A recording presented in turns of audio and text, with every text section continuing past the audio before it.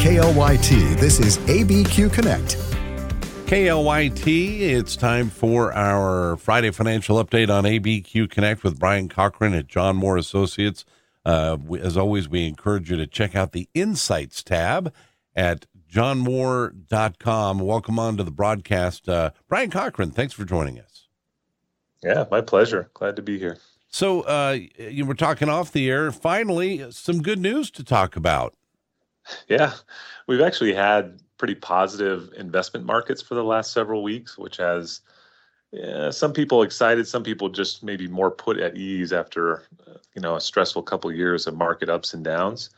And then this week we had a nice leap in the markets, started on Wednesday, because the Federal Reserve announcements came out, and the Fed chairman basically signaled that we might see some relief on interest rates in 2024. We may actually see interest rates decline a bit after taking a big spike the last couple of years.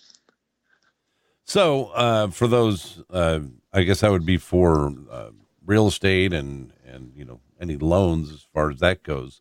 And then if the market's going up, well, for people like me that don't even go and look at their 403B or their 401k, it's just, all right, well, cool. Well, while the interest is, while it's gaining, get interest on interest and good things to end 2023, hopefully.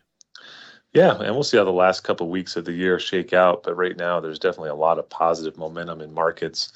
And basically, the theme here is that the Federal Reserve has been punishing the economy, slowing the economy to fight inflation.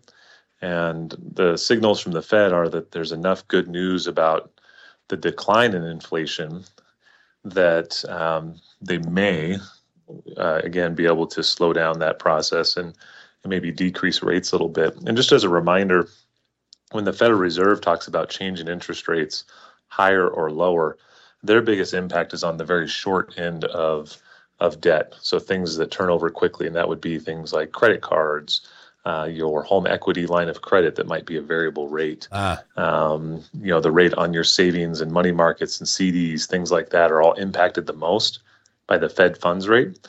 The more long-term debts, like your 15 or 30-year mortgage, are dictated more by the longer-term bond market, and that also saw rates decrease already. So the Federal Reserve has not cut rates yet, but what happens is the bond market prices the anticipated Federal Reserve movements. So we've already seen some relief. So what does that mean?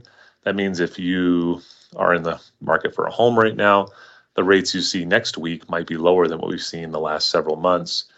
We saw mortgages peak on a 30-year mortgage around 8%, and now we might see mortgages down to 7% or maybe even a little bit less if the bond market continues to rally. Now, eventually, I will learn what these indications mean. Now, Brian, what I do want to ask is what might people, what missteps might they take when getting this news of action from the Fed? Well, people see up markets, so both stocks and bonds jumped higher in price on this news. So sometimes people trade sort of after the news. So what the markets do, they're very efficient. So by the time the Federal Reserve announcement was finished, the market had already moved up significantly. So people see that the next day or the next week or the next month, they go, oh, look at markets are up. That's exciting. I should get in if they're going to be making money. So I think one thing is if you're a long-term investor, short-term news like this is not a good reason to completely change your process. The types of investors that are buying the markets on this news are people a lot of times who are trading intraday, meaning that they're buying and selling on the same day, and they end the day in cash. So they're trading very short-term. Their timeline might be minutes or hours, whereas yours might be decades. So don't get too excited and change your process just because you see a couple good days in the markets. There's still plenty of risks in the market in the short term, so we don't want to get overexcited and take more risk than is reasonable. Well, now on that account, I have learned, and like I said, I honestly don't go look. I have no plans to do anything with where my money's going anytime soon. So just kind of let it keep accruing. And Brian, the other thing to touch on, I think, as we get closer and closer to the end of the year, we're well past Giving Tuesday, but there's still time before the end of the year for that end of year giving. Absolutely. And giving cash is the easiest thing, but especially with markets jumping up here in the last 6 weeks or so. And like we just talked about, even in the last couple of days, we're big proponents of giving appreciated assets. So if you have owned stocks during this rally and those stocks have gone up in value, you can actually give away a stock rather than a check. And most charities are prepared to receive that stock. And then they sell the stock. They don't have to pay the capital gains taxes for that appreciation. So if you own stocks outside of an IRA, that's a great way to give. We're doing a lot of that for our clients. And with that generosity, our John Moore Associates clients will give over about $5.5 million this year, mostly from stocks that have gone up in value. So great way to give. So if you are making money in this market and you want to be generous, that's something you can consider. And we do a lot of that through our partners with National Christian Foundation, who help facilitate gifts through donor advised funds, which is like a charitable checking account. So you can actually give your appreciated stocks to those accounts. So, thinking beyond just writing checks for those who have investments they might give.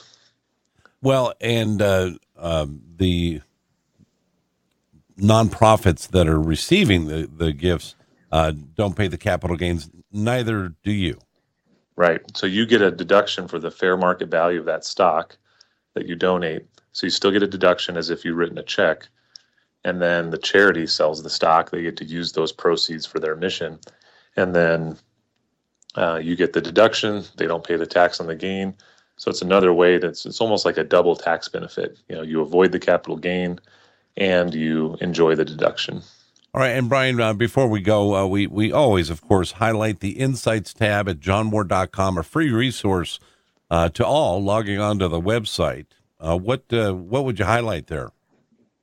Yeah, we have some articles there on year-end giving.